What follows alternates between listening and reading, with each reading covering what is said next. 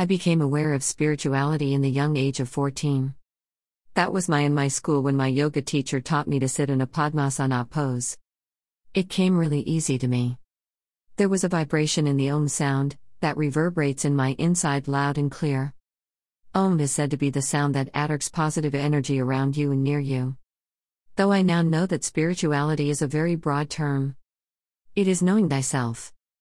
Growing up, I had a poor self-esteem in school because of my dark skin. I received so many compliments every day about my looks, but inside it always be depreciating myself. The only statement that comforts me is I am made by God.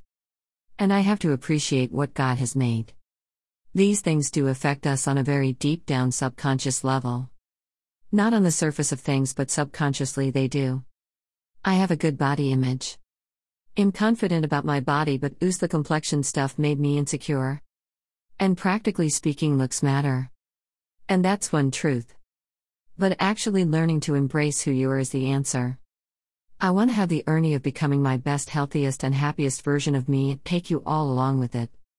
Because I think the world needs more storytellers and healers today than it needs successful people.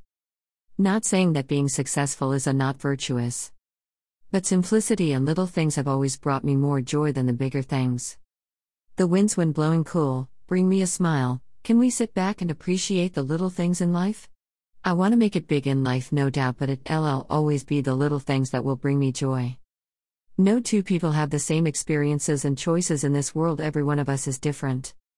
Genetically speaking, 99% of the human race is same. It's the 1% that makes all of us so different. We must allow ourselves to feel good and better. That is the primary pillar of a good health. Of all the deadly diseases in the world, so many of them begin in the mind. So when you keep yourself happy and your mind happy, there is so much less chances of contracting a disease. You can all the nutritious food in the world, but if your primary pillar, that is your mental health, ain't right, it won't do you good. My effort is to make the primary pillar strong for myself and reflect it into the world, so that it inspires people to live better. Our soul is the most precious entity in this creation, and we must take good care of it. By harboring healthy relationships, and by prioritizing it over everything else. Because everything follows. Learning to walk away from everything that doesn't feed our soul but only takes away from it. That is the beginning of a healthier you. Sending the world lots of love and blessings.